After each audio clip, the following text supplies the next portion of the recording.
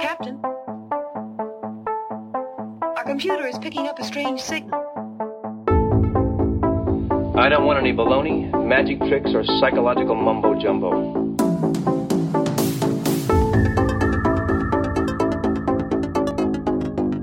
Errors in time and space.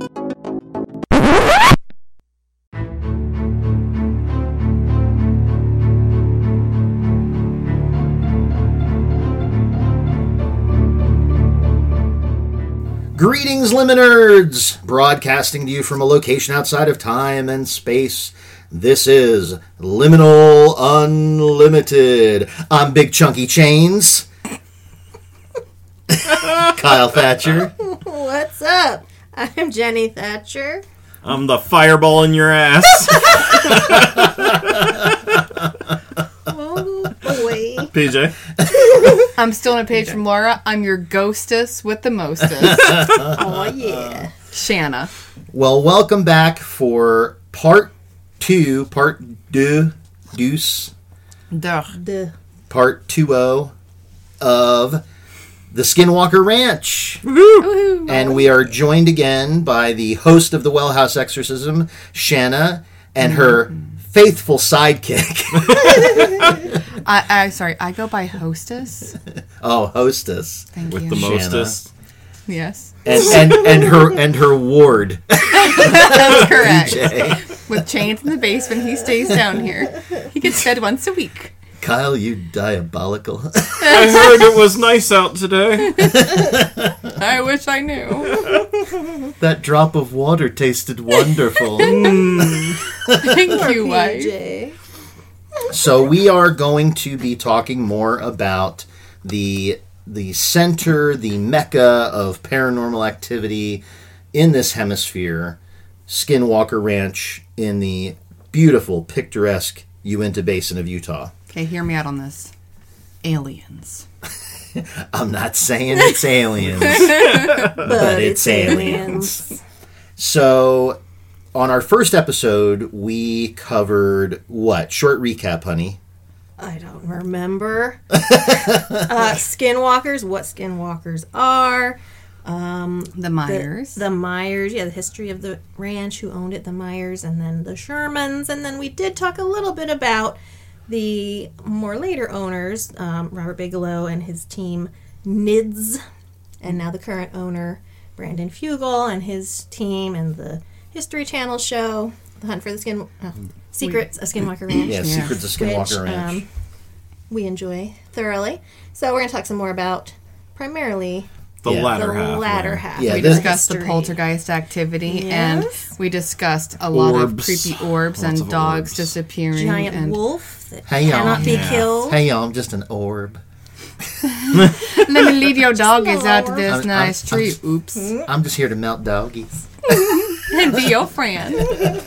We also discussed things crawling out of a parallel, creepy universe. That's right. Boogie boogie. Portals to other dimensions. I found another wolf story in this book that I missed the first time through also. Oh wow! Okay, well maybe we'll Yeah. start with that. But the primary thrust of this Think you should use episode. that word. Ooh. This is not that kind of show. This is not that kind of basement. Ooh, Skinwalker Ranch. Prepare to get probed. You ever been orbed? That even Do you want to? You want to see my chunky chains? Do you want to see my stump? It's my favorite My stump. favorite stump. I'm tearing this my ding dong dang stump. Do you like it? I like to look at your portal when I'm sitting on my stump.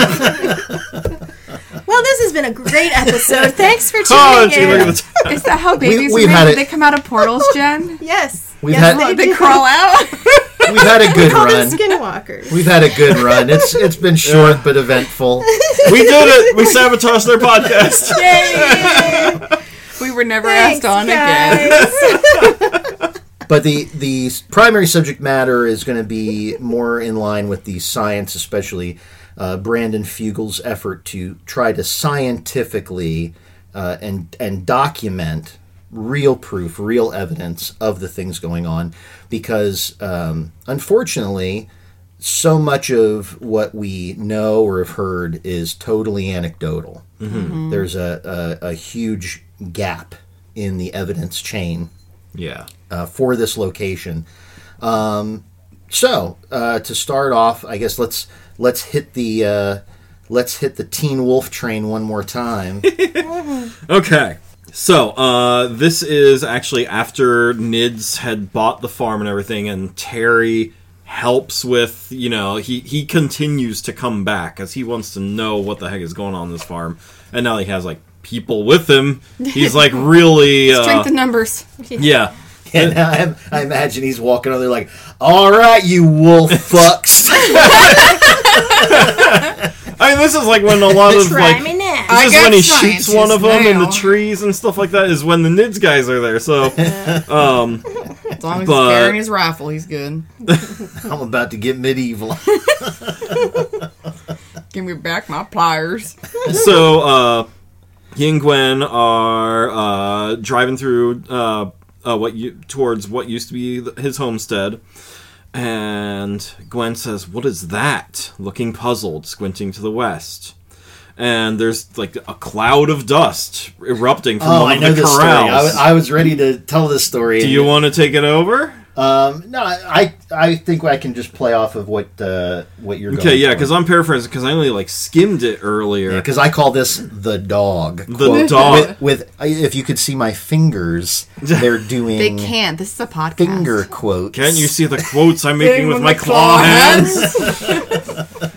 So, but yeah, so as they get closer to this corral where the cattle's just freaking out, they see this brown blur just zipping in between the cattle and everything. And as they get closer, it's this giant fox / hyena / coyote. Yeah, it's got thing. It's got a canine head, the body the humped body of a hyena, short stumpy legs like a wild boar, and then this big bushy foxtail. Yeah, it's like the way kids draw dogs. It's like if you took a kid's drawing of a dog and made it in real life, it would be this thing. What the hell is that? I love you reading in the accent. Terry muttered. The creature was plainly hunting his horses, but did not seem intent on causing serious harm. It would lunge at one of the horse's legs, looking to bite it, and the horses would then kick out and gallop around the corral. The animal's big red bushy tail reminded Tom of an exaggerated foxtail, but the rest of the body was all wrong for a fox. The animal looked and moved like a hyena. Its head more resembled a dog's, and it had short stubby legs like a boar, as Kyle said. So yeah, as they got closer, they pull up they get out of the truck and he slams the door, and that's enough to catch the thing's attention, and it automatically stops what it's doing and looks up. Yeah. Playtime's over. And they found me. And his wife's like, that ain't no dog.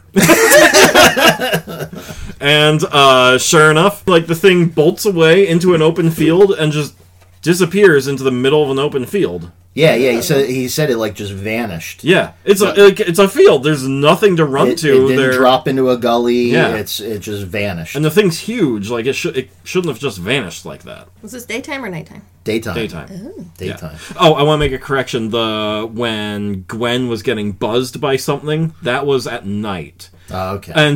So at first she thought it was a bat, but then it was huge and making these gusts of air that was blowing her hair. So she's like, it's not a bat, it's too big, but birds don't fly at night, so it wasn't a bird either.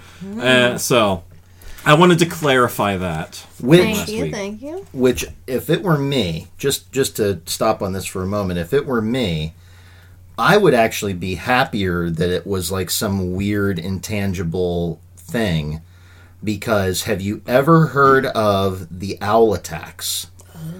No. So, there are times when when owls, because owls are very territorial, and so they will go after, if they feel like there's another bird in the area that is threatening their hunting grounds or whatever, they will go after the nest and destroy the nest. Oh. And so there have been times where owls have misidentified the swirl, like the cowlick on the top of people's heads, as other bird nests.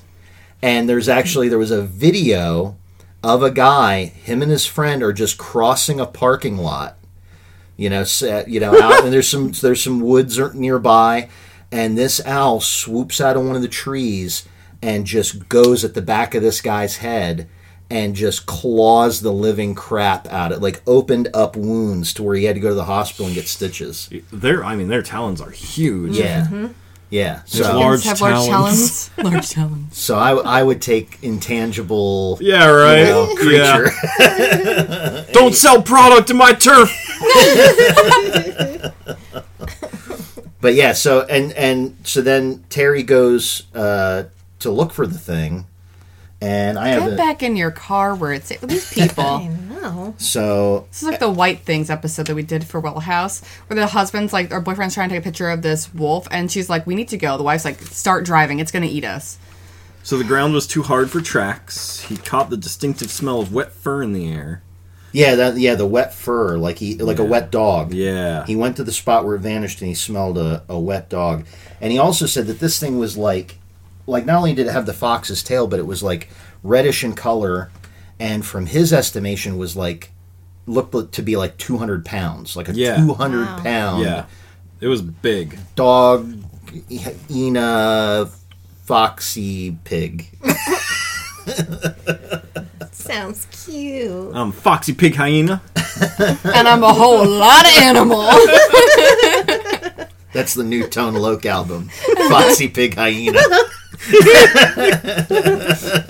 Can we start singing again? Oh, you oughta. We got this. Pig hyena. But yeah, so then speaking of like, because I would lodge that in like cryptid, because it's not like an identifiable creature. It's not like the wolves. Like they're saying, oh, these giant wolves came out, and here, it's like more like this cryptid, hybrid animal.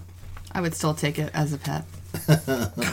I want a dire wolf so bad. I realize, though, there is a paranormal entity that has not been spotted on the ranch. Black-eyed kids. Well, they don't mention those, do they? Thank goodness. Yeah. Where's Nessie Bessie? We want to go see Mortal Kombat. This is a ranch! Just let us in your car. No. Or the black-eyed peas, for that matter. We don't know that. Yeah. Equally horrifying. Although I have heard people describe Travis Taylor as Fergalicious. That Alabama twang? I don't know. But the only other like real cryptidy thing that I kind of found was there was the story of the runner. This was like in October of '98. Just a man and his wife just driving along. They're about 3 miles from the ranch out on like the main road. And they look over, they notice something moving. They look over into the field next to the road. And there's what they described as a human-like figure. I love this story. Running across the field. It's running in the direction like towards the ranch. They know where the ranch is and it's running towards the ranch. And this figure, they described as very dark and muscular, but it looked like a human. It had like basic human body features, but it was how it was running, the speed it was running at, that caught their attention, because they said that this figure, this humanoid, was running at the speed of like an Olympic sprinter. It was like Usain Bolt running across this field, and like not even tiring. And yeah, not just for like 50 yards, 100 yards. It was running for hundreds of yards and maintaining this crazy high speed. Wow. And so that was like super noticeable to them. I can do that. I just don't want to. And then the only other story that kind of stood out to me, because like they mentioned Bigfoots and things, but I just couldn't find an anecdote. Like I'm searching Google, I'm searching Reddit. I can't find like an anecdote about an actual like Bigfoot sighting. It's Yeah. just like, oh yeah, people have seen Bigfoots there, and that's kind of like all I seem to get. It was like newspaper articles. Yeah, where the they mentioned only Bigfoots. story that you can read and like they have that connection even in the book is that story of that figure being in the trees that they shoot at. Yeah. And then they say it has more of a bird of prey footprint, but they Yeah. equate that to Bigfoot a lot. Like if you look online, that is the frequent. There's that comparison. predator creature too. Yeah, but if you type in Bigfoot, that's the story that pops up. It's the one. Oh, yeah, for sure. That's the one. Well, the bird-like thing even almost reminds me a little bit of. Have you ever heard of the Kentucky Goblin case? The Newkirks investigated it. That was like the first season of their show Hellier. Okay. And that was, they had a picture of a footprint that they supposedly got from this guy who turned them on to the story, and then they could never find this guy. Like, this guy apparently like either never existed, it wasn't his real name or info, or he just like moved away and didn't give a forwarding address. But they did receive a picture from him of what he said were the goblin feet, and they were like three-toed with a slightly like kind of what looked to be a longer heel.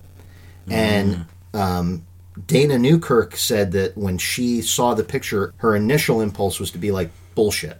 Yeah. This is a hoax. Yeah. But then as they like blew the picture up on their screen, they see like the classic, it has like dermal ridges. Oh, okay. Oh. So it's like an actual like footprint. Yeah. And then she's like, okay, what the hell is this? And so that kind of reminds me of that, because it was a three-toed footprint with this like kind of slightly longer heel. And it almost makes me wonder if it's not something in line with Comparative. that. If I Still recall, this one cryptid. was two-toed though, more like a. It's a two prongs, two Yeah. claws. Yeah, the only story that I could find, like the whole discussion with actual quotes, it says, on the night of March 12th, 1997, after the ranch had been sold off, biochemist Colm Kellner, working with Bigelow's National Institute for Discovery Science, declared to have seen an immense humanoid being spying on the research team. The creature perched on a tree and spied on his crew. And this is a quote. The large creature that lay motionless, almost casually in the tree, the only indication of the beast's presence was the penetrating yellow light of the unblinking eyes as they stared fixedly back into the light. So, of course, they grab a rifle and they shoot it. Then it says, it was then that I saw it, a single obvious oval track about 6 inches in diameter, embedded deeply in the patch of snow. It looked unusual, a single large print in the snow with 2 sharp claws protruding from the rear of the mark going a couple inches deeper.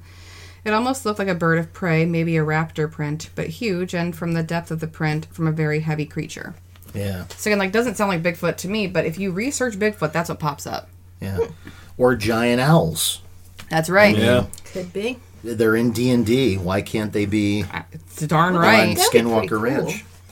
It's in the Watchmen, too. But one interesting kind of like side questy experience was, and I know we take a lot from television shows, but I mean, where are you going to see the evidence, right? Unless you're searching YouTube, and half of that stuff you can't trust. Yeah. Not that I totally trust, stuff on the Discovery Channel, but but on Jack Osborne, he's gone from being Ozzy's kid to huge paranormal researcher, and in I believe it was his last special, he was studying UFOs in the Uinta Basin, and he was there with Jason Mewes of Jay and Silent Bob. Love it. And I'll Be Right Back, Jamie Kennedy. Oh my god. What a group. Which is, if you haven't watched this show, I recommend people watch this show. It's great. That's such a power Because it is- trio right there. Yeah. It is the most funny. chaotic UFO investigation that I I can have imagine it. ever seen. It's Discovery Channel.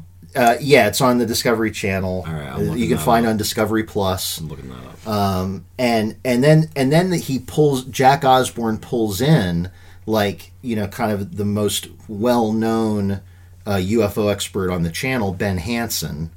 He pulls Ben Hansen in, and watching Ben Hansen have to tell Jason Mewes and Jamie Kennedy over and over and over again, that's a satellite.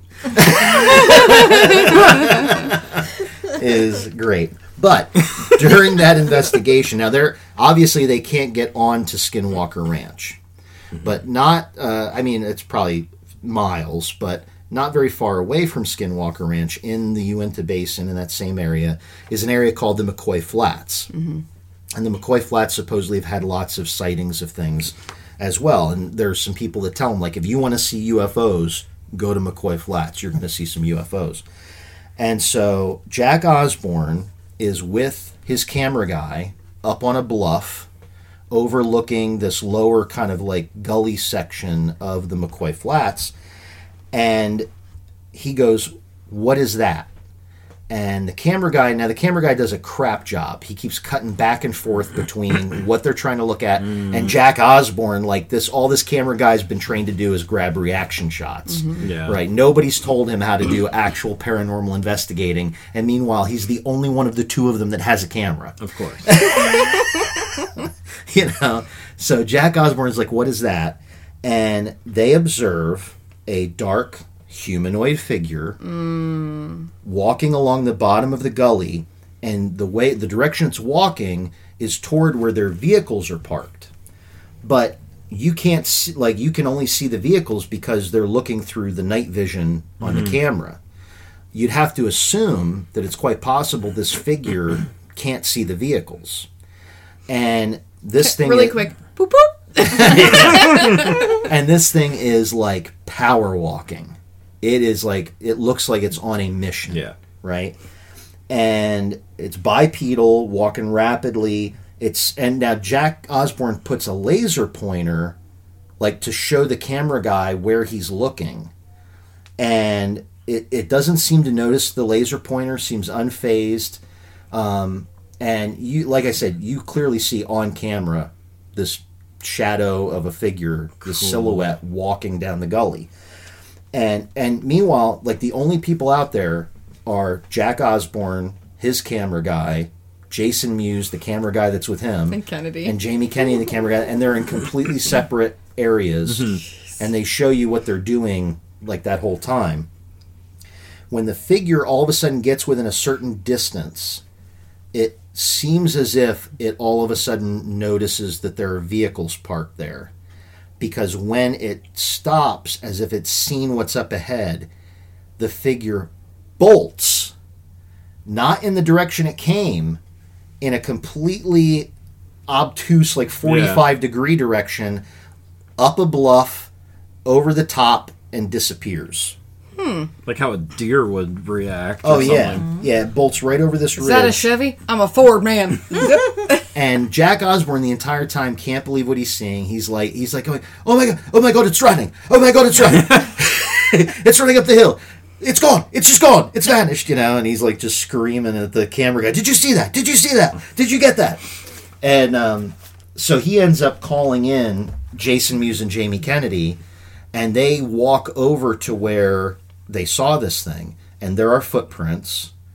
But now it's a weird, like, it's not muddy, but it's like that silty soil. Grainy, yeah. So it's not like clear footprints. There's no clear footprints. It's just you can see. And the pacing is pretty large, pretty wide.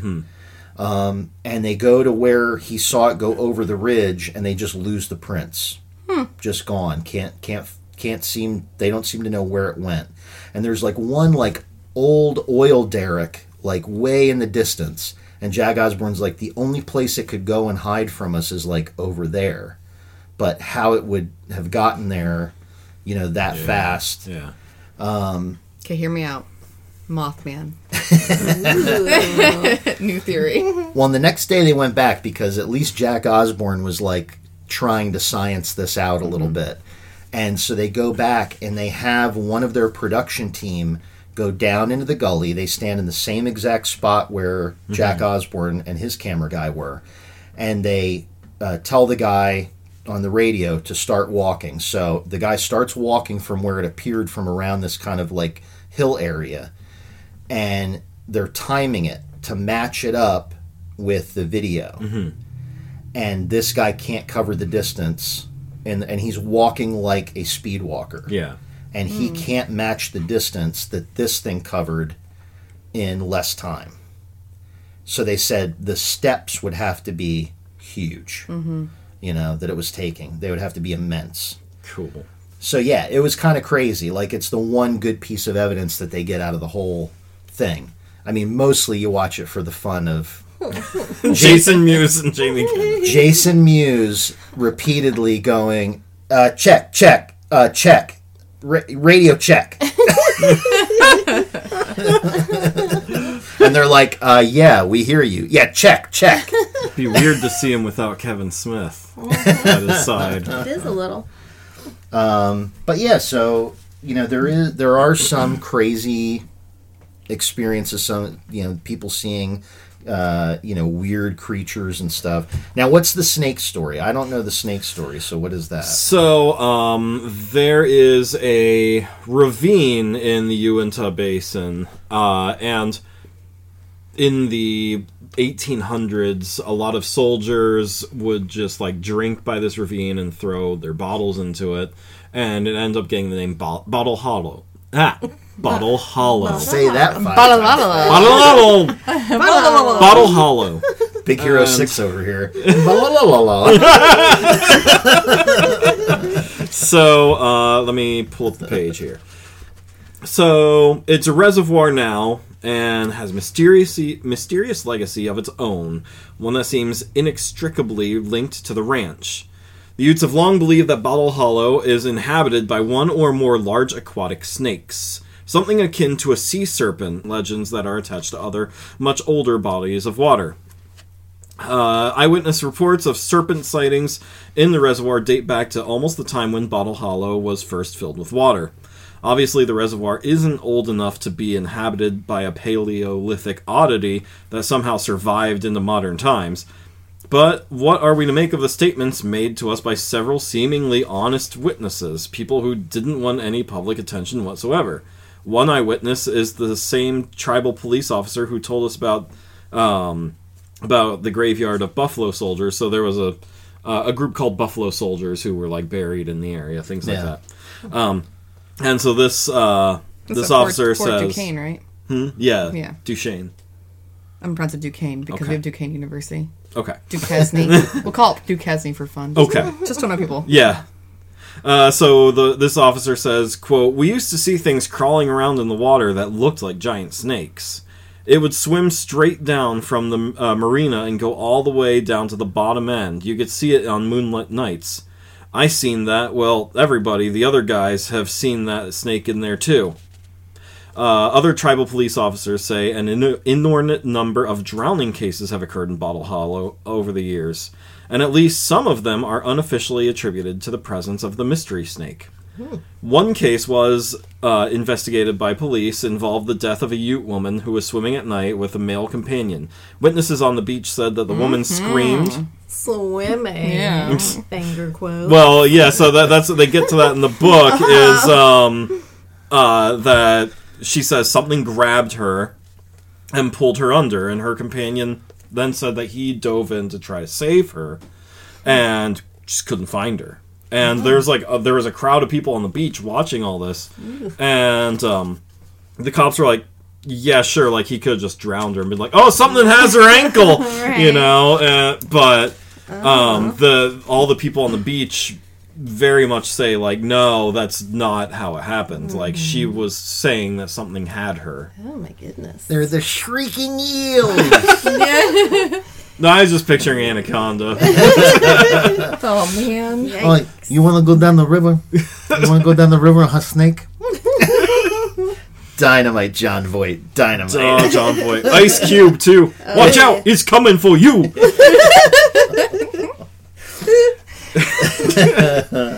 Classic. So Movies. in 1996, Robert Bigelow, he's heard about this amazing place. And who is Robert Bigelow? Robert Bigelow, are you ready, honey? I'm ready. All right, so Jenny, why don't you lay out for us who is Robert Bigelow? I don't know. Well, the good news is I do. So Robert Bigelow, is a billionaire. I don't know if he was a billionaire at the time or just a multimillionaire. Real estate / hotel mogul who made his money on the budget suites in Yeah, the Las Vegas budget area. suites. Those are his. He bought the ranch in 1996 and owned it till 2016. And the reason he bought it is because he's had an interest in UFOs and things like that since he was a child. He said that when he was 3 years old in 1947, his grandparents had an encounter that he then heard about a few years later when he was about 10 years old. Where they're driving late at night outside of Las Vegas, and they see what they described as something that looked like a plane that was on fire, headed right towards their car, closer and closer, fills up their whole windscreen, looks like they're going to hit the car, they think they're going to die, when it just kind of makes a 90-degree turn and flies up into the air. And ever since he heard about that, he was very interested in that sort of thing.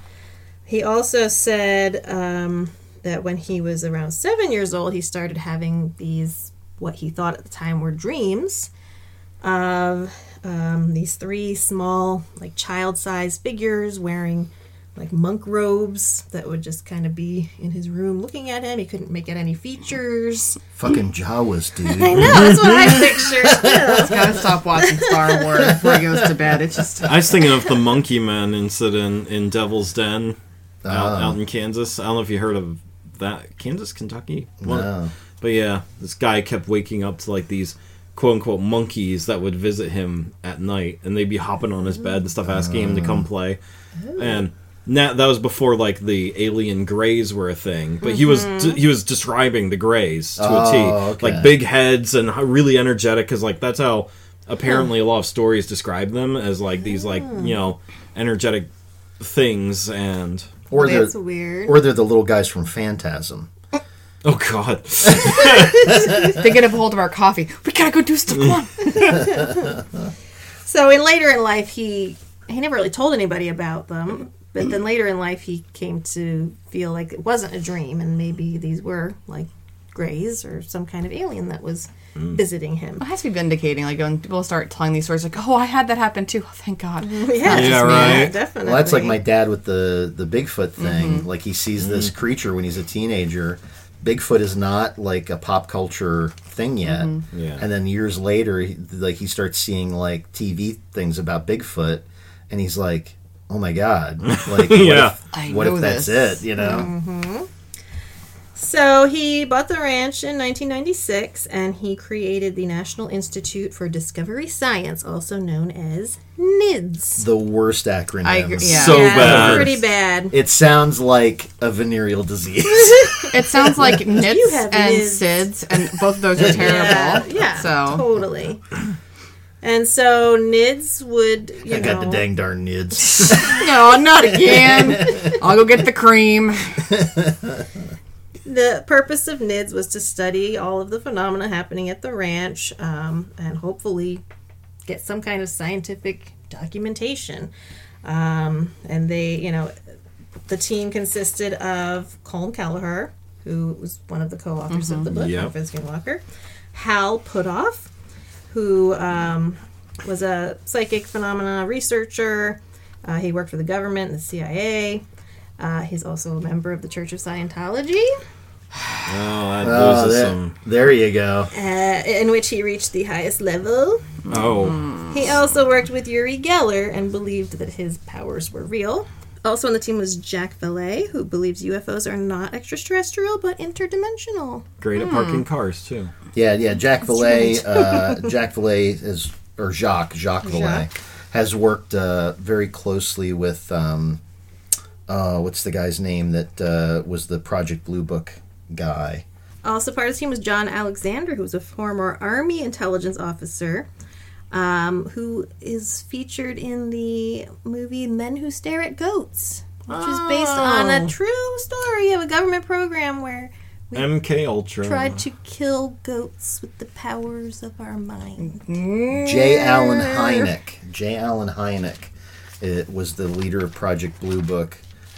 He's also the one that came out later and said that he reported back many cases of what he felt were real UFO phenomena, but the government just didn't want to hear it.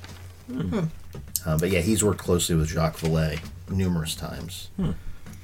So after NIDS was formed, and they bought the ranch, nothing happened.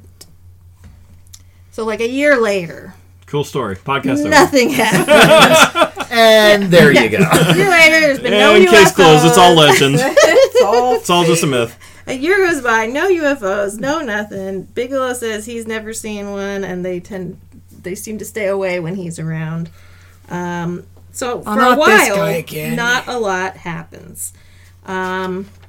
And then, we do have the book, which talks about all the stories that have happened, the UFOs, Bigfoot-like creatures, crop circles, cat mutilations, glowing orbs, poltergeist activity, but very little actual physical evidence. And I will say, skeptics say that all the time. Like if you read Colm Kelleher's, book, if you read, there's the other Skinwalkers at the Pentagon, that there's like no pictures, no anything. Mm-hmm. But Robert Bigelow, very, very infamously, has kept all of the data a complete secret. Yeah.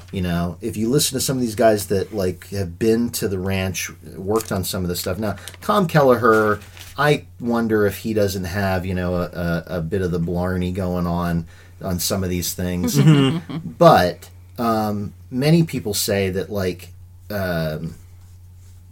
they saw things, they experienced things, they documented some things, but Colm Kelleher can't put that in a book. Yeah. Because all that data, any proof that there might be that came out of the Bass investigation, the NIDS investigation, all of that is literally held by Bigelow, who won't let anybody look at it. Yeah. And that's it. Yeah, Colm can only put his firsthand experiences in there, and he says nothing happened for a good year. Yeah. In the book, but then things do start to pick up again. Right. And there are some conspiracy theories about Bigelow too. Maybe they did find something and they are He's in keeping it cahoots covered with up. the CIA. He does have this aerospace company. Maybe he's trying to reverse engineer alien technology, and he's not going to want to advertise that and put that out there. I have a little theory about that when we get to later in this episode. Well, and we just learned tonight something that I didn't know, or maybe it's in your research, that he was getting money from the OSAP program. What's That's the government, basically it's weapons, aeronautical, advanced aeronautical weapons, yada yada yada. He was friends with Senator Harry Reid. Yeah, Bigelow's friends with Harry Reid. Yeah, and so he and is reported to have gotten him to initiate what make ATIP, right? The Advanced Aerospace Threat Identification Program. Yeah, ATIP and OSAP were the two programs. Advanced that came out of Aerospace Weapons System Application Program, OSAP. Well, $22 million. ATIP really came because a couple of years after NIDS ended, a DI agent actually went out and wanted to see what they were doing because he's like, "Hey, what you got over there? What were you seeing?" And when he was there, this multicolored orb came in front of his face and then flew away really fast. Yeah. And he's like, "Yep, they're real. All right, let's go make some paperwork." Yep. So they got Senator Harry Reid involved, and they got $22 million to throw at it, and then they put the contract out on the public domain for anybody to bid on. Only one company bid on it. What? Bigelow Aerospace Advanced Space Studies, or BASS. So crazy! I didn't see it coming. So technically, once that happens, any evidence that might come out of Bigelow's research is government property. That's true. So nobody's going to see that. Yep. It's not going in Colm Kelleher's books. Nothing. Yep. So, so that program was from 2007 to 2012. Did you put down any of the research that they actually found when they were there?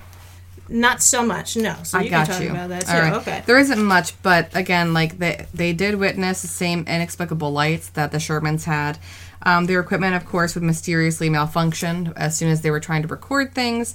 There were cases of their equipment being physically mangled and just stripped and destroyed and shredded. One NIDS consultant named Officer John Alexander, not my brother, who's right there, a different one. He was a retired Army intelligence officer, and he said in an interview, and I quote, he thought a precognitive sentient intelligence was at work on the farm, and so it knew what they were going to do, and it would sabotage them. Mm-hmm. Yeah. So that's what I got. And there's a bit of that in Combs' book here. There's a chapter called Vandals. And so they had all these cameras put up, and the wires were wrapped in duct tape and in like PVC piping as well. And let's see here. So yeah, all the wiring had been neatly anchored to the pole by means of PVC piping and also heavy-duty duct tape. Each set of wiring from individual cameras had been separately wrapped in duct tape. The PVC tubing now lay bent and twisted at the at the foot of the pole. All of the duct tape had been meticulously unwound from both the individual wiring and from around the telephone pole itself.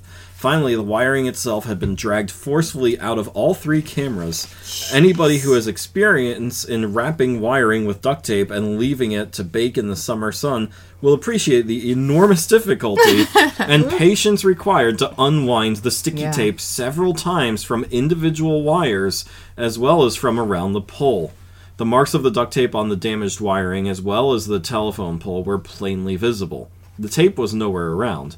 We searched the ground minutely for several days, for several hundreds of yards radius around the pole for the missing duct tape, but found no clues.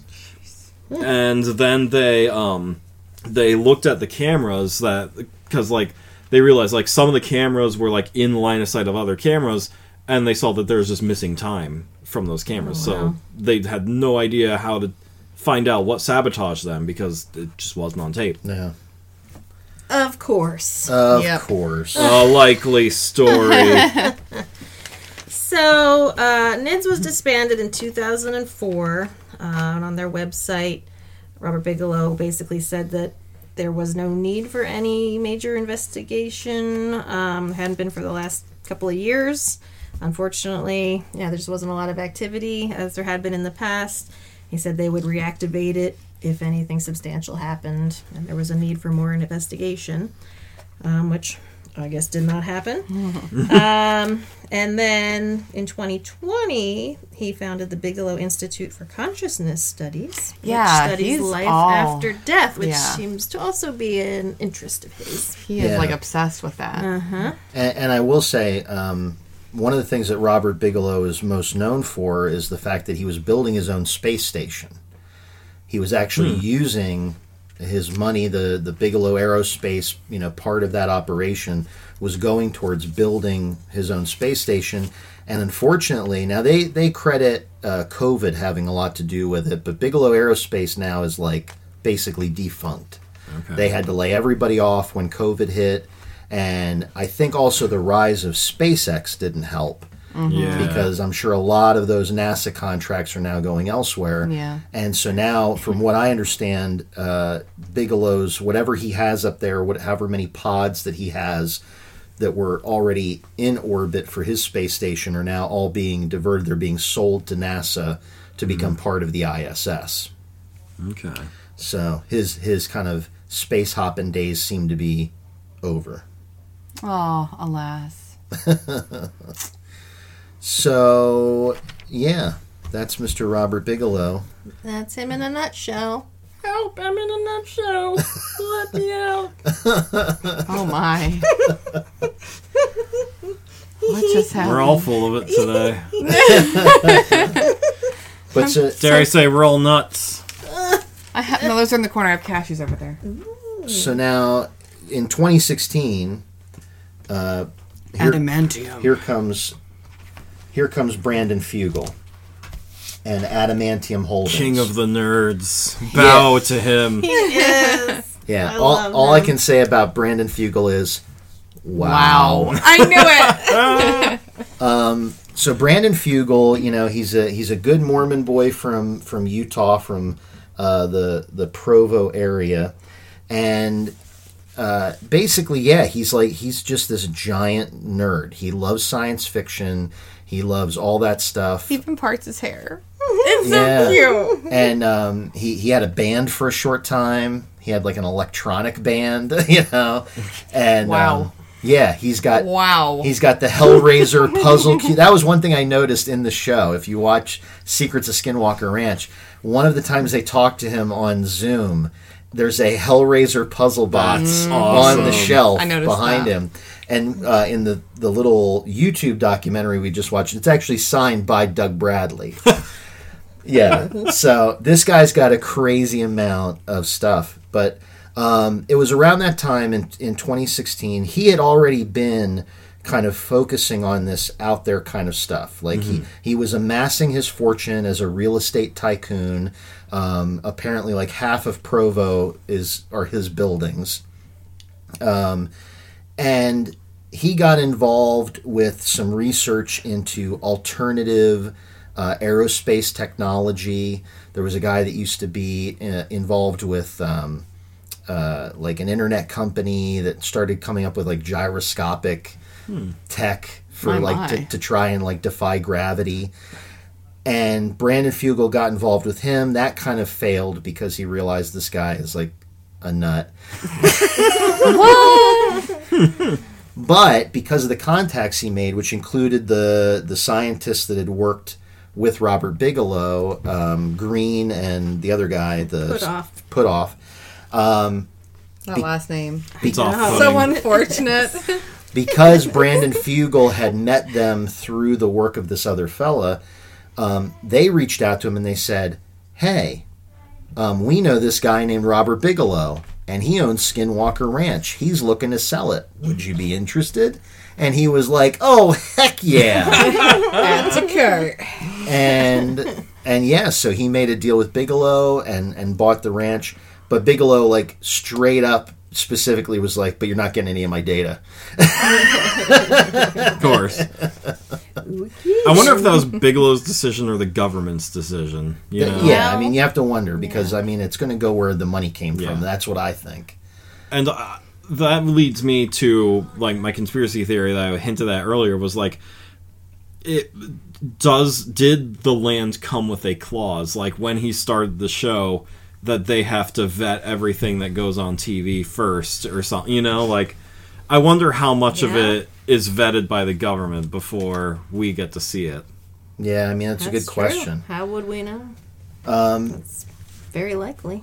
You know, I mean, given the fact that UFOs have been around forever, and the government kept saying, no, they don't exist, they don't exist. And now, just a couple years ago, they're like, yeah, they do. Yeah. They you know, here's the video footage, like, they're real. Right. But on the show, yeah, even if they captured, like, an actual alien saying, hello, I'm an alien, like, are they going to actually there's show no way that they'd to be us? allowed to put that on. Right, exactly. There's no way. Exactly. So Brandon Fugel takes over, and he puts together a team. You know, he's got some basic, like, more like ranch hand type people, like Tom Winterton, who's like the superintendent of the place. But then he gets like physicists like Eric Bard, and he gets double PhD Travis Taylor, and he gets some actual people with some credentials and some expertise. We know how much Shanna's in love with Travis Taylor. Also, I'm in love with his intelligence, not his accent. I love his hair all the time. You can tell he's an Einstein. His hair is just always messed up. Well, have you noticed it? Like, it falls apart as the show goes on. Yes. Like the early season, like, it looks fine, and then You can tell they brush it like for his close-up interviews, and then he just destroys it. Yeah, and you know, he puts together this crew, including his best buddy Dragon. Yep. Do you know how they met?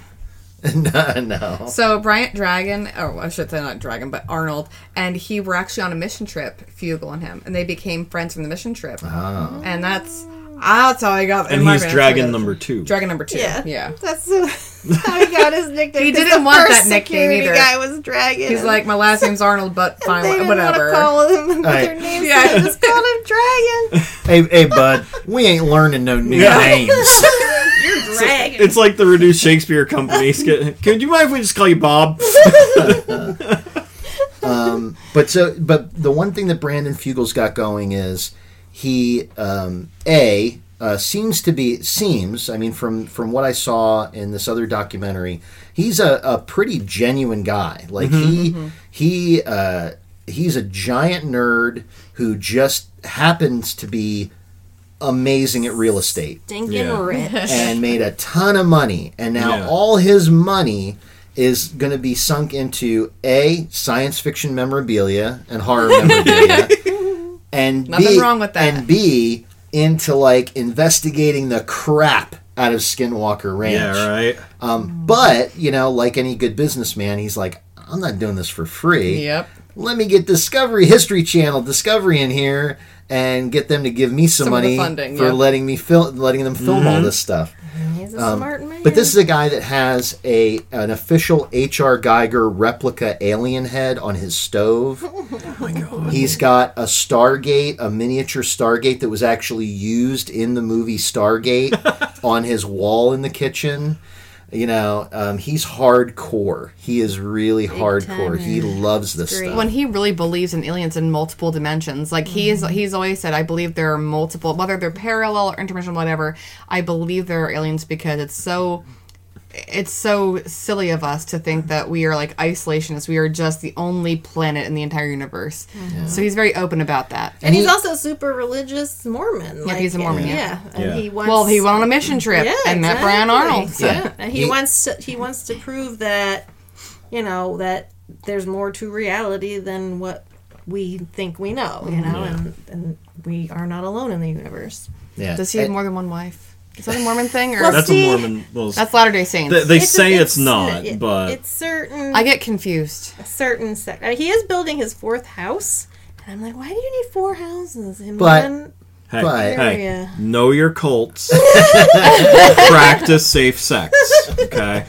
I mean, it's a nice house. It looks I've like been a watching a house. lot of Netflix, and I got confused with all the stuff. Like, I'm Catholic, and after that, I get kind of You confused. see, I want some brother husbands. I mean, sister wives, whatever. I need brother husbands. I need one who can cook, one who can fix cars, one who cleans. Just sounds like I'm a an monk- equal a monk term opportunity there. sister or brother person. I'll take male or female as long as they're helping clean the Well, house and feed the yeah. children. Here, here. So anyway, back And to you can be there too, honey. You can show up if you want Do to. whatever it is you do. Talking to a tin can.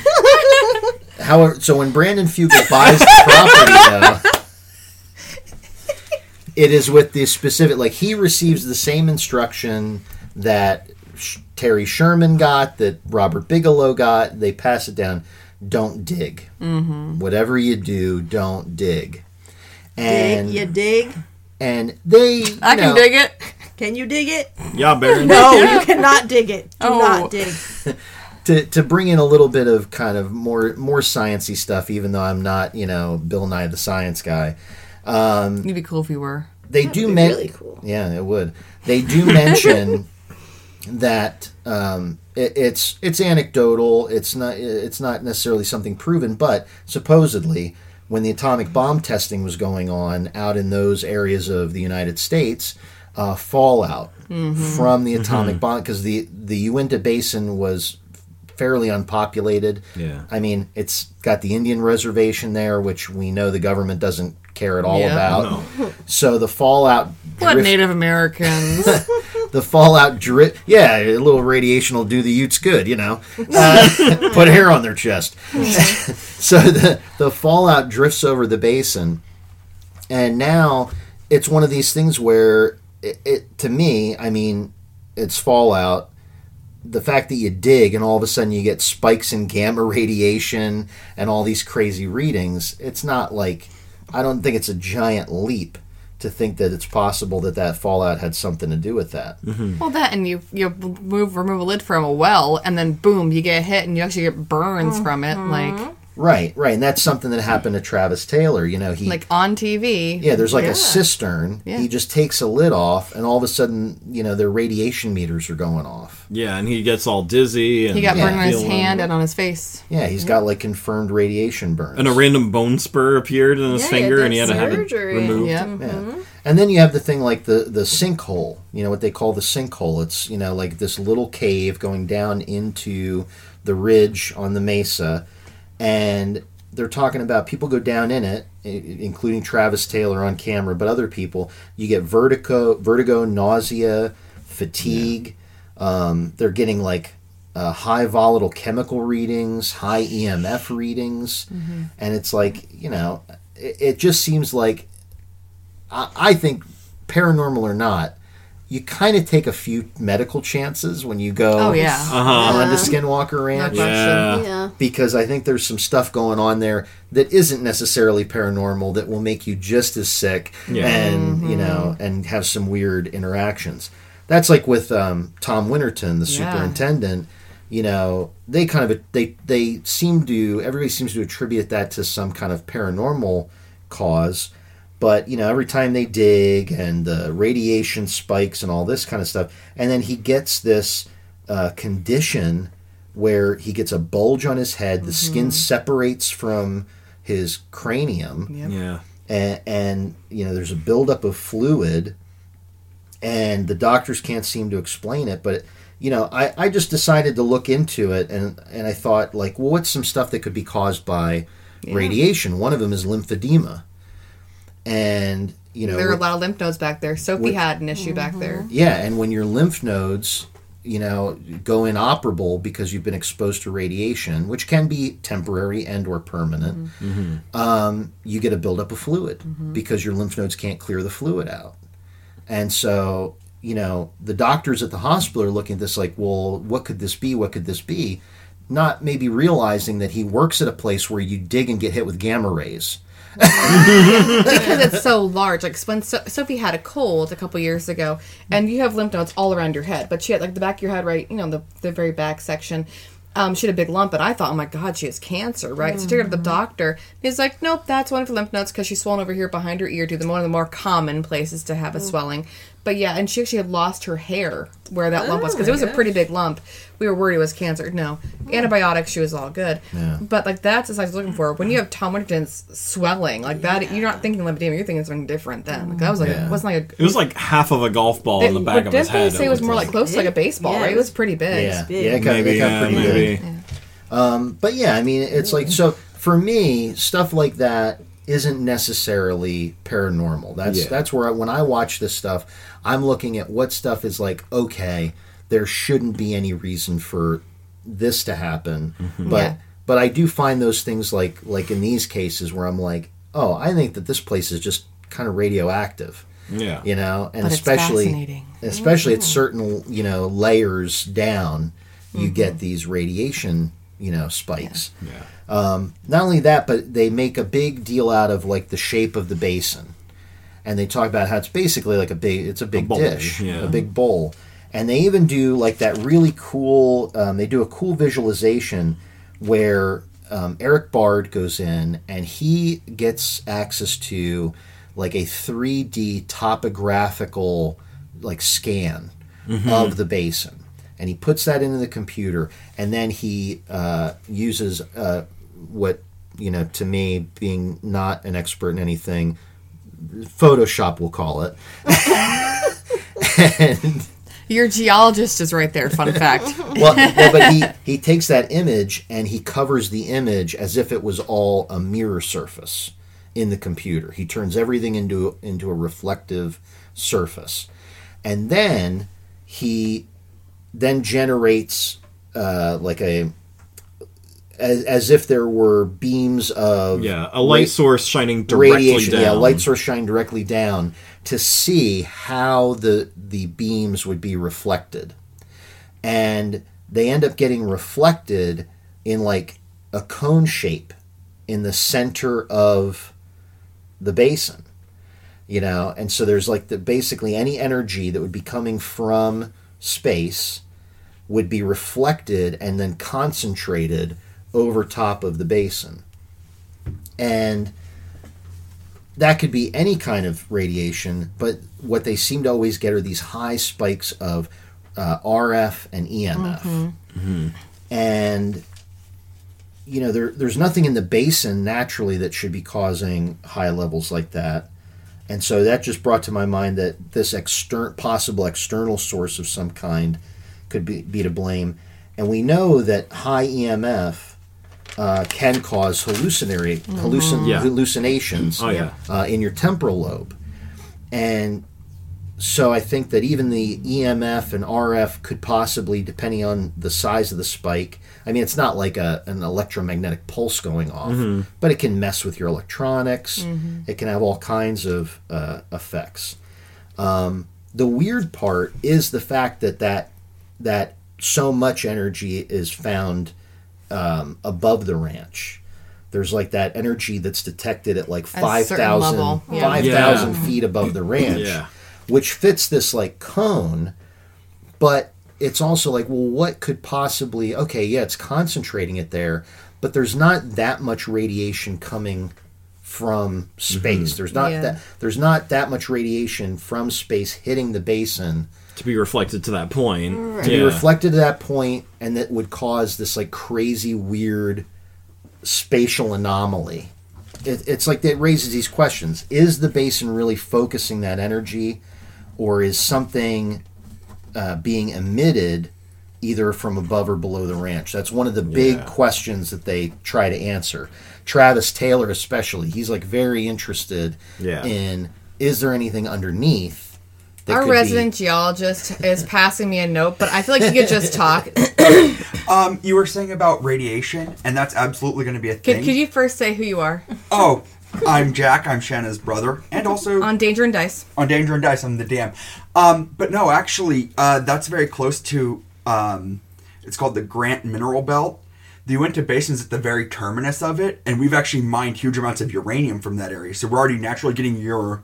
Fun fact, he went out there for an internship. Yep. So you're saying about your radiation, that absolutely could be a big thing, and that's the reason they don't tell them to dig in that area, is because you literally have uranium in different layers as you go down. Wow. Yeah, and that's the thing. Whether it's fallout or whether it's natural deposits. I forgot that he went out there for an internship. Sorry, he sweated for like weeks on cliffs and whatnot. But that's going to have a giant effect. You know, so like, admittedly, like, you're hearing disembodied voices, you're seeing strange sights and everything.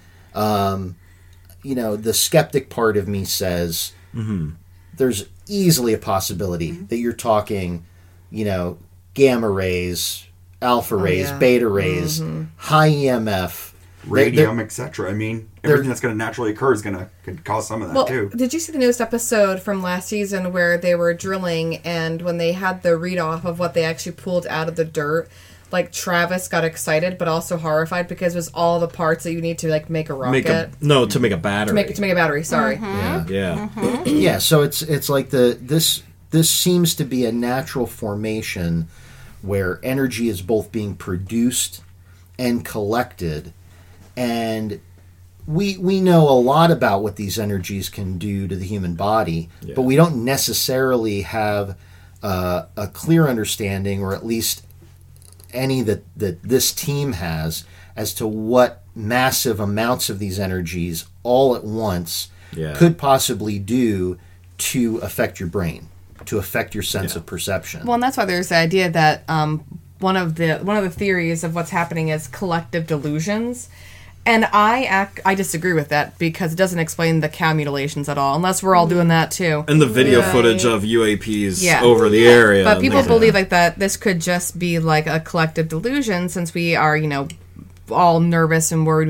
We imbue with that kind of power, that fear, with that shared psychosis, if you will.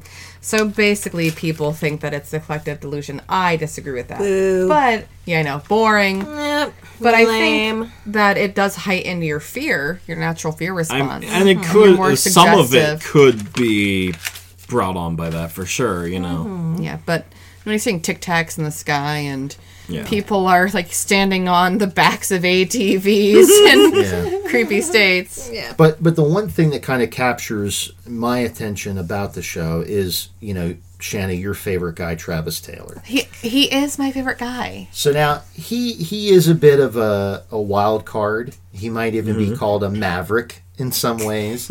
Oh boy. Oh, Maverick. But I mean, yeah, the guy is like holds a double PhD, like he's like an optical engineer. You know, he's worked on rocket systems. Yeah. You know, his favorite thing in the world is to shoot off a darn rocket. Travis, if you're listening, you have multiple degrees. Get a degree in like linguistics and learn how to use a different accent. I think Travis, it's adorable. Travis, Shanna wants you to get a degree in full body massage. My PhD will be in ethical leadership, and nothing about how I feel about you is ethical. My husband's right here. But yeah, But if you want to give me a massage, I'm cool with it. he's worked. But yeah, he's worked with the Department of Defense. He's worked with NASA on all these programs. Poor PJ. Now he's the one. Now I would think that out of the whole team, he's the guy that would have the best grasp of these energies, how they function, where they could be coming from. He's the one that floats the hypothesis that the basin is acting like the dish, and it's either emitting energy or focusing energy about a mile above the ranch.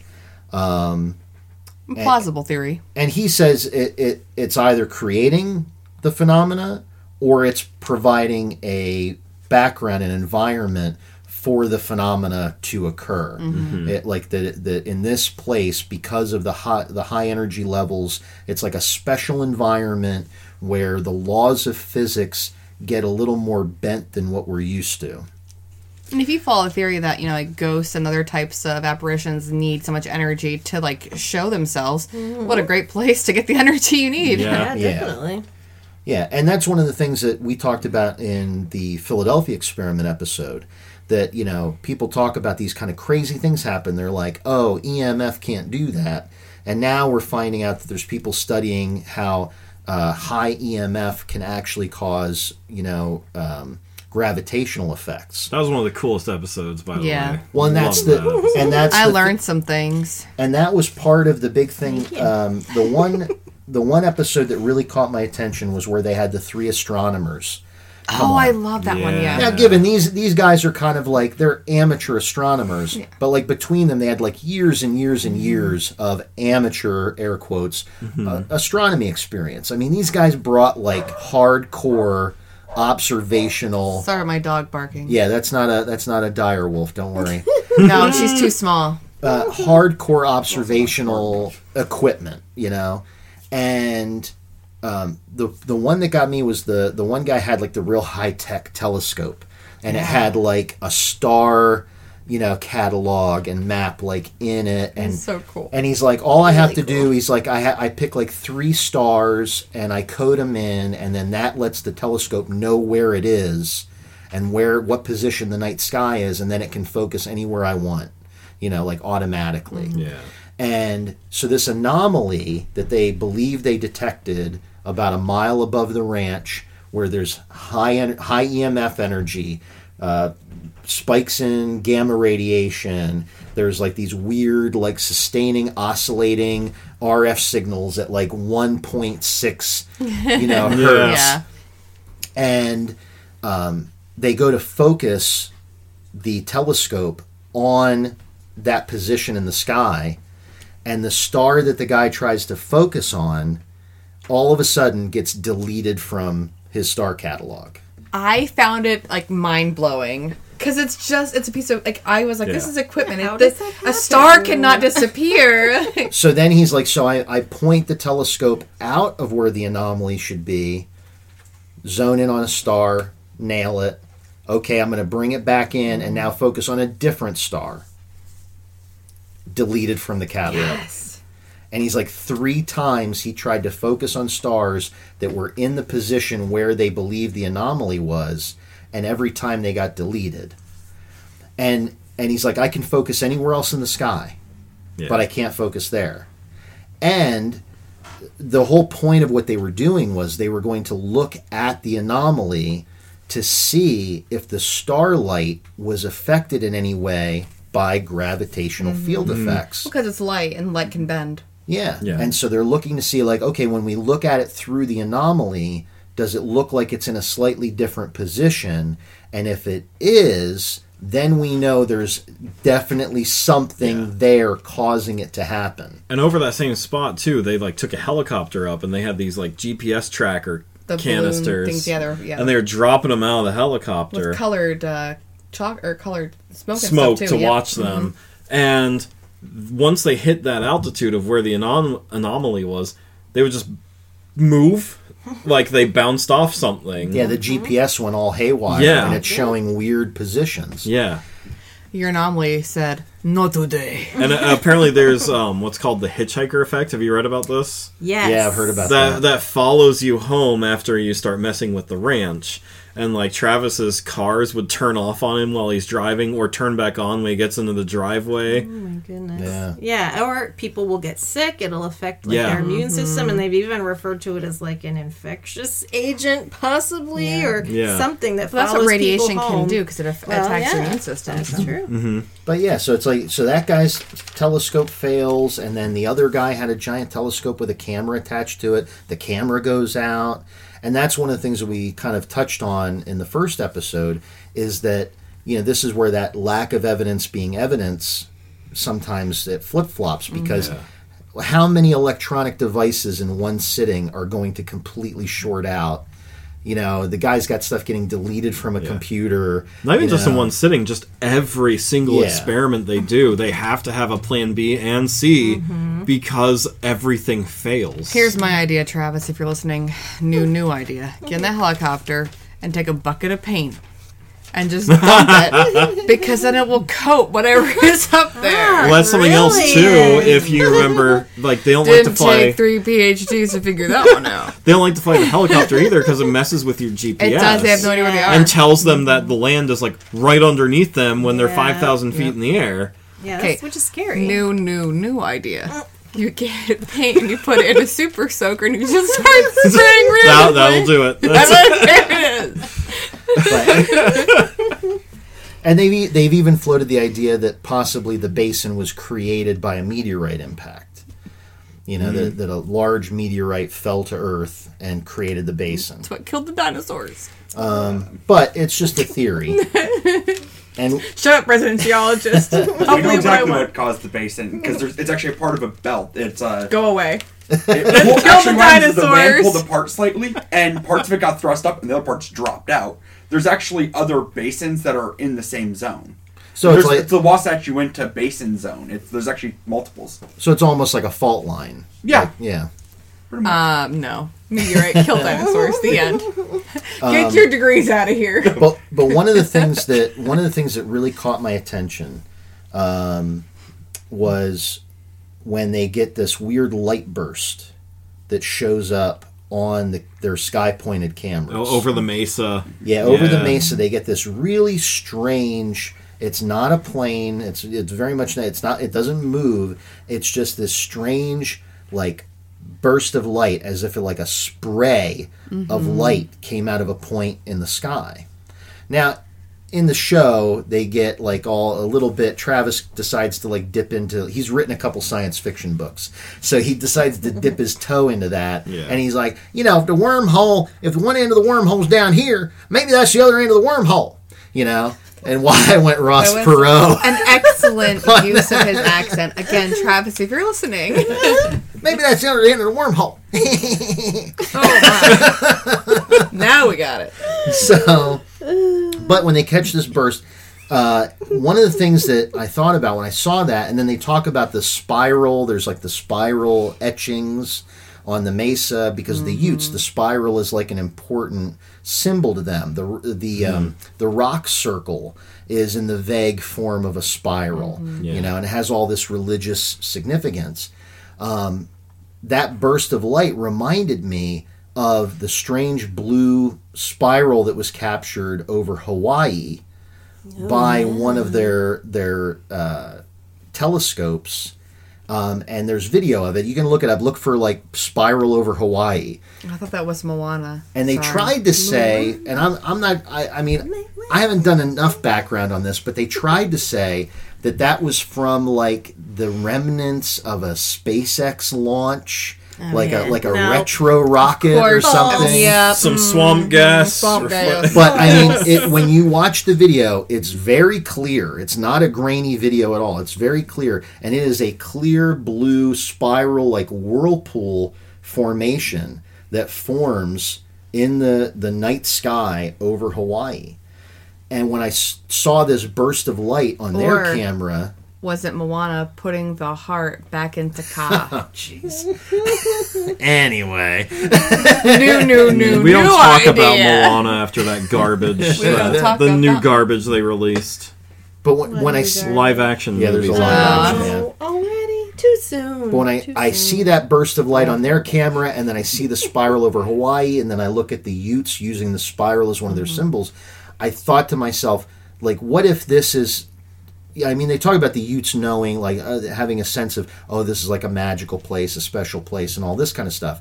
But what if these are things that they've been seeing in the skies over the basin since time immemorial, and they're literally seeing these strange portals open up? This spiral is really cool. I'm looking It's at the video unbelievable. right now. That's It's unbelievable. really cool. And they try to give it this very mundane explanation, but it just doesn't. When you look at it, it doesn't feel mundane at all. It's moving. Yeah. Yeah. You have a cough there? It's not a Ka. It's not. It's, I rescind my new idea. Whatever The number only snooze way I that was you can on. get a spiral like that's Excuse relatively me. mundane. This isn't your I podcast. was going to say it's actually gravitational distortion grabbing light, but to do that takes a lot of energy, some sort of external energy, which is Oh. dangerous. Are you saying it's going to be aliens? In that case, you can come Actually, back. the portal idea is pretty close to that, Okay. like a wormhole or a portal. Then It's you're actually allowed- something with a You're allowed gravitational. to give your Is- conversation. Is it possible? That I'm related to because- him, yes. Because on I'm our just trying show, to get the science gene. on our show, we're all about possibilities, good stories, and possibilities. Is it possible that the massive amounts of energies that seem to be either emanating or collecting within the basin are having gravitational field effects that are then opening portals to I don't know where? Are we going to talk about interdimensional portals next time? Could we do a part 3? I have portal stories. Ooh, portal stories. Portal stories I are do good. too. This Could would we be a do good time part for a portal 3? story. One thing that I do want to talk about before we get into portal stories is I teased my Jesse Ventura Robert Bigelow story on the first episode. Yes. So back in 2009, former governor and WWF superstar Jesse Ventura had a show called Conspiracy Theory. I was reading that today too. Yeah, and he was able, he was brought the story of Skinwalker Ranch, but what got Jesse Ventura, he's like, yeah, I know Skinwalker Ranch, so what? You know? And they're like, yeah, but do you know that this guy Robert Bigelow who owns it, the FAA in their manual directs all UFO reports to Bigelow Aerospace and gives a phone number. And he goes, wait a second. Are you telling me that this guy Robert Bigelow is the official reporting source of the FAA? How does that happen? Money. Why are we not calling the Air Force? You know, and all this kind of stuff. And so he gets hot on the trail and he wants to track down Robert Bigelow. They go to his like Bigelow Aerospace, you know, building, which they can't get on. They get turned away by security. But when they're looking at the building, on the corner of Bigelow Aerospace headquarters there's a little logo. There's Bigelow Aerospace, big signs. There's Bigelow Aerospace with a big like Atari-looking swoop thing with a little plane on it.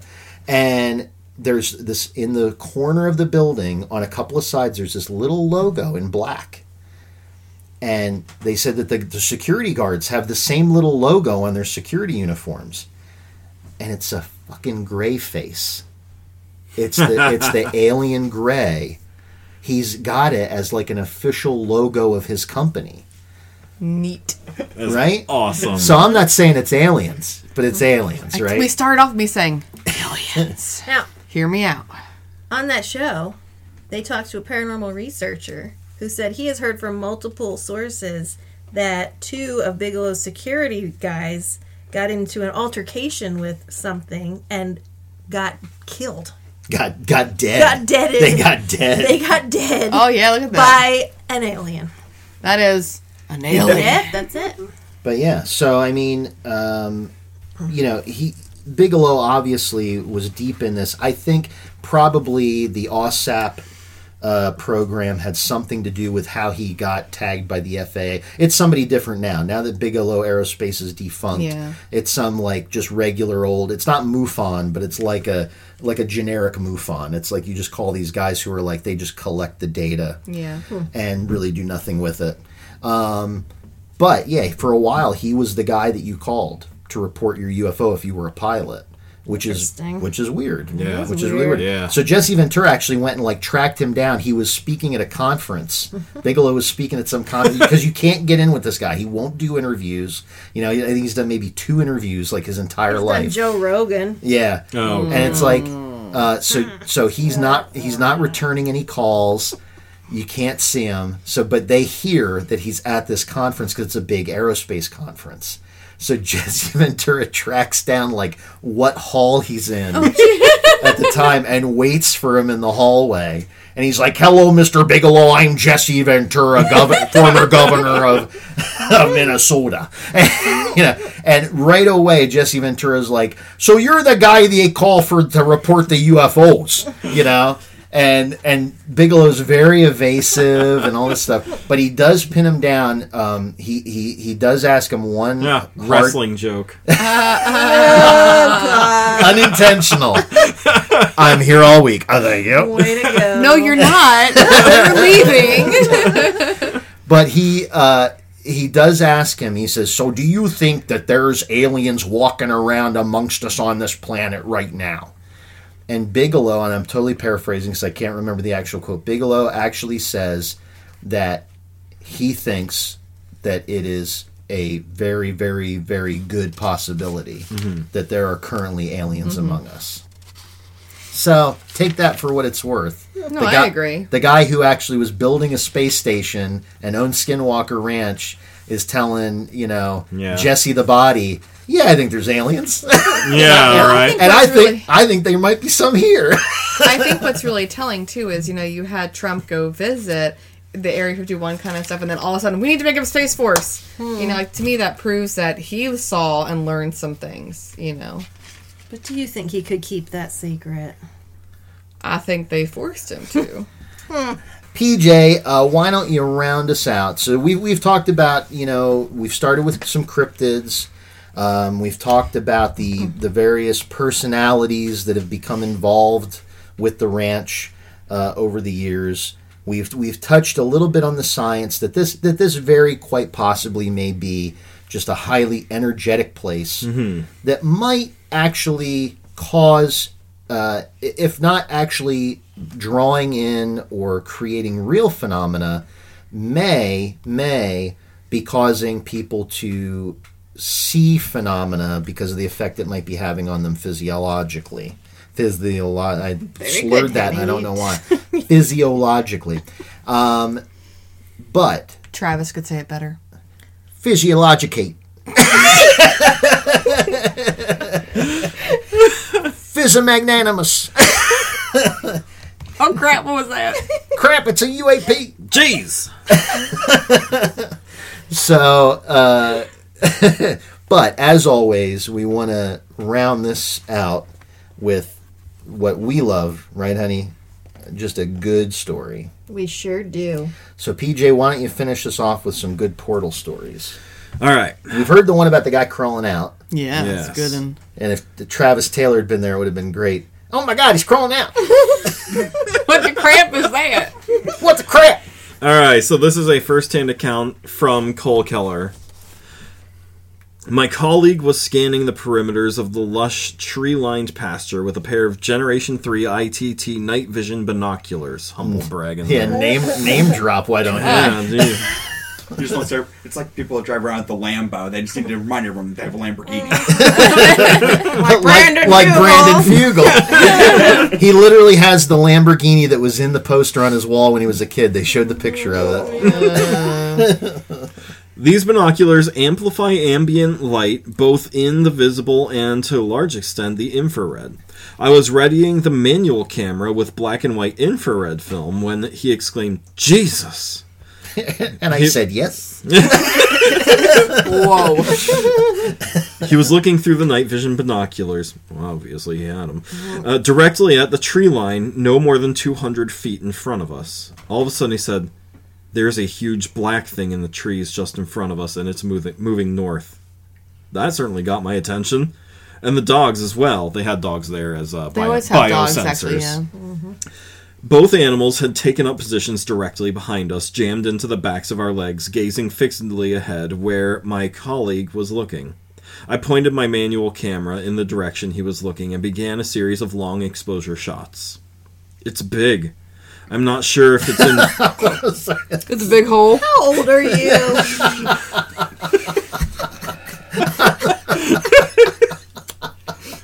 I want to park my stump in it. I just want to. we haven't even gotten to the stump Not story. this It's the way he exclaimed it. The big end. He yelled, "It's big," and I wanted to shout, "I know!" It's big. Just skip over that line now, honey. It's gone. I'm not sure if it's in the trees or behind the trees, he said. It's blocking out the stars. I kept the shutter open and began counting out about 20 seconds between opening and closing the shutter. The camera was mine, probably 40 years old, but capable of taking excellent shots. Experience told us to avoid the high-tech, idiot-proof cameras, whose electronics had too often failed at the crucial moment. Every time I looked up to see what my colleague was reporting, I could see nothing except dark shadows of the tree line directly in front of me. Without the advantage of the amplification of the low-level ambient light afforded by the night vision technology, I was looking for a black something against a black background. I decided to focus only on my camera work. "It's still moving," he was muttering. Then, all of a sudden, "It's got me," he yelled. "It's saying, 'We're watching you.'" Then there was silence. I was taking increasingly longer exposures, trying to catch whatever he was talking about. I could not see what was causing him such intense anxiety. My colleague's frantic actions and tone of voice increased my adrenaline. I knew that if something out there in the dead of night wanted to harm us, we were sitting ducks. Then he said, "It's getting smaller," and then, "It's gone." Over and over, he kept muttering, "Jesus Christ, Jesus Christ." I asked him what happened, and he was still shaken. Something big was in the trees just in front of us. "It blotted out all the stars through the binoculars," he declared. "It took control of my mind. It told me it was watching us." He sounded very confused and bewildered. I worked closely with him on numerous occasions, and knew he was not prone to sudden flights of imagination. His distinguished academic career had not prepared him for anything like this. Crazy. That's creepy. Yeah. And it reminds me of something like, now given they were using equipment, but they've reported the fact that some of the phenomena, it's like one person sees it and another person standing right next to them can't see it. He's like, "What? What are you talking about?" Right. Yeah. So even though the one guy's looking through the binoculars and maybe that's helping him or whatever, it's like even if they were just observing with their regular eyes, he might not have still seen anything. Yeah. While the other guy's completely freaking out over what he's seeing. So, well, anyway, that was a good story. I like that Right? Isn't that such a cool story? If they had been looking from the stump, they both would have seen it. Just saying. one. Ding, dang, darn stump. Ding, dang, darn stump. I would have seen it. I would shout it. Yep. But my 30-06. I would have been full-blown Arnold Schwarzenegger on that. Fred Tater. So, do you have any other ones? Or Yeah, so let's do one more. This is from Chapter 8, The Window. The Window. So, I love this. Sorry, this is a good one. Talking about Terry. Terry Sherman here. And so, Terry often used a large 4-foot-high tree stump that stood outside the homestead as a vantage point to steady his binoculars or other viewing equipment. So his favorite piece of gear was the scope on a night vision rifle. Not surprised. Yep. He could. God bless Terry. That's all I'm saying. The scope on the right. I mean, I can't say anything. I never use binoculars at the house. That's what the scope is for. Yep. We got his stump, got his gun. I can take the center out of a dime on a moonless night. Oh, Terry. He could easily hold it steady while leaning on the tree stump and watch the bizarre orange structures that would appear in the sky about a mile away. Sometimes the object looked flattened and elongated, and others it looked like a large orange setting sun, bigger than a harvest moon and almost perfectly round. He related how one night he set up a scope on the tree stump to look at a gigantic orange object. The detail was astonishing as he looked at the structure hovering silently in the night sky above a row of cottonwoods. Why did it always appear in roughly the same place? The sun had long since set. In the middle of the orange mass, Tom could see what looked to be, quote, another sky.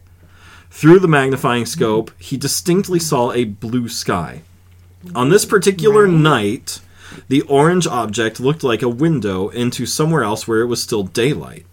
Tom felt like it could have been a tear or rent in the sky about a mile away. And through the rent he could see a different world or perhaps a different time.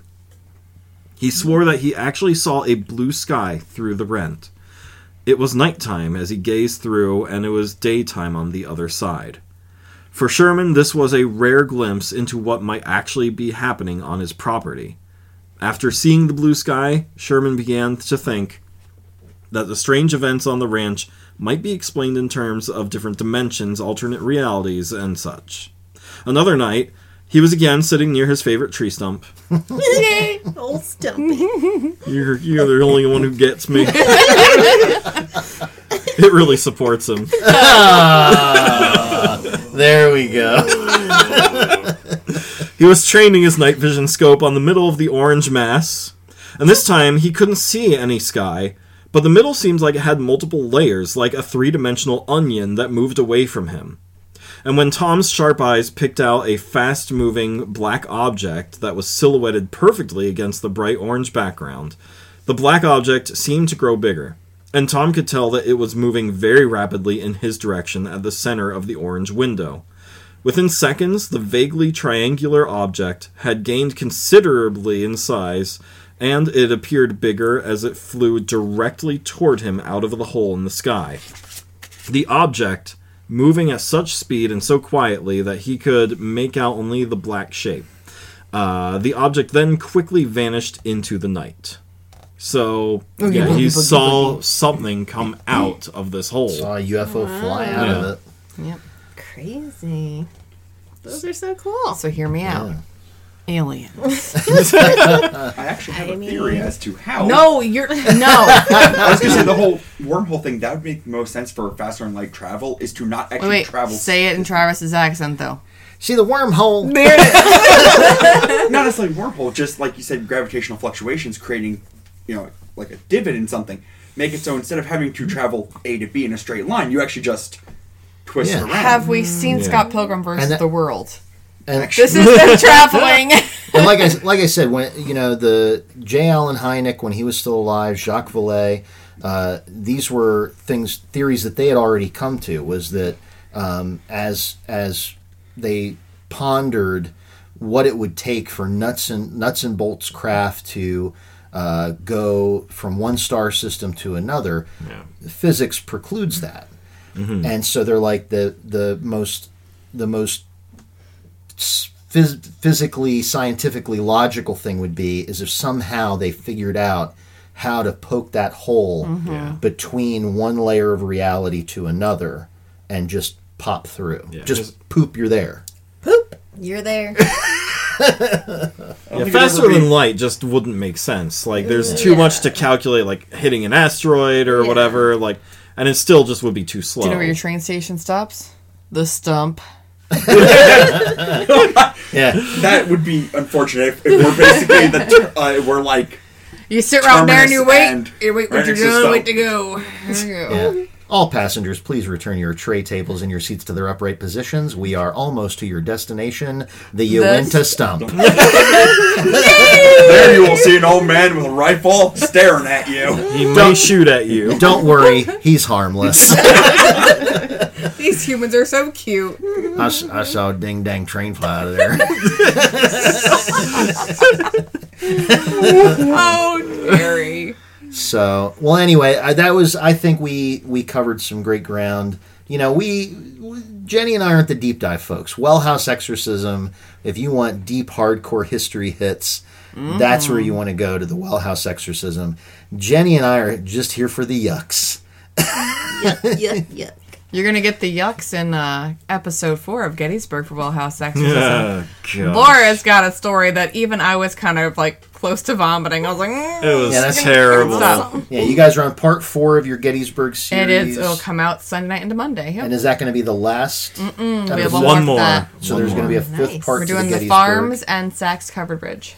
Well, that's great. Yeah, if you want to hear all about Gettysburg and other various Pennsylvania hot spots for ghosty activity. We'll also have an interview coming out too from Kevin Paul. That's right. That's our right. well-known author. That's right. So, yeah, definitely check out the Well House Exorcism. We really appreciate the fact that you guys were willing to do this little crossover episode. We thought it was like the perfect subject to get us together on this. And Bring us back again. We Yeah. love history. yeah, hopefully we can do something else in the future. Creepy stuff. And I Jack- apologize for breaking and entering into your recording session. No, we appreciate the geological expertise that you actually made us feel momentarily like a very professional podcast. I Fun have that fact, piece of I paper doing totally something. forget that he has those degrees. And I totally forgot that he did an internship, and I helped him pen his essays and stuff for the internship. Gone. Gone. That was 15 years ago. In my mind, it's like, whatever. So why don't you Rock people, you know what I'm saying? They're cute. So why don't you More tell our stone than listeners where they can find the Well House Exorcism? You can find us on Facebook. You can also find us on our website, gamesoverboard.com.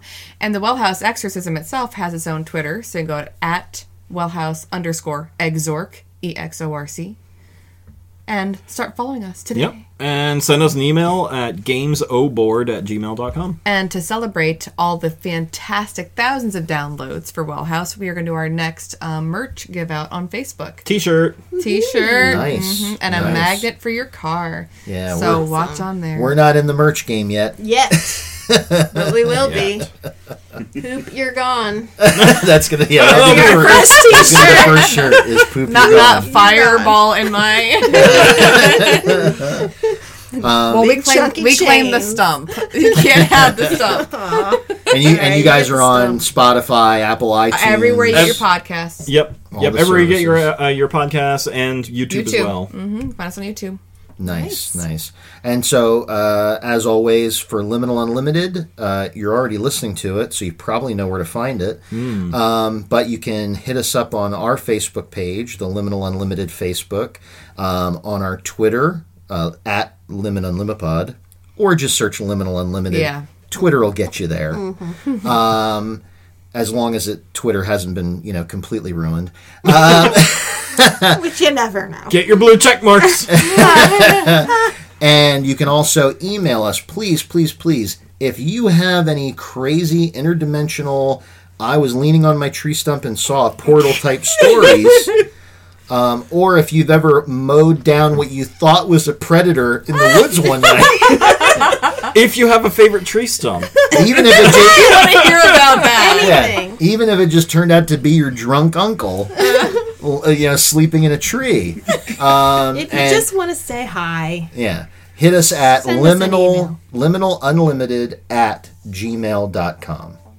So, as always, thank you to our guests. Thank you to you listening. Well House Exorcism meets Liminal Unlimited. What a great series. I've thoroughly enjoyed it. And from me and Jenny, from you, From me. we will see you on the other side. Bye. Good night, you ding-dang darn listeners. Go back to my stump now. Geek, geek, geek, geek, geek.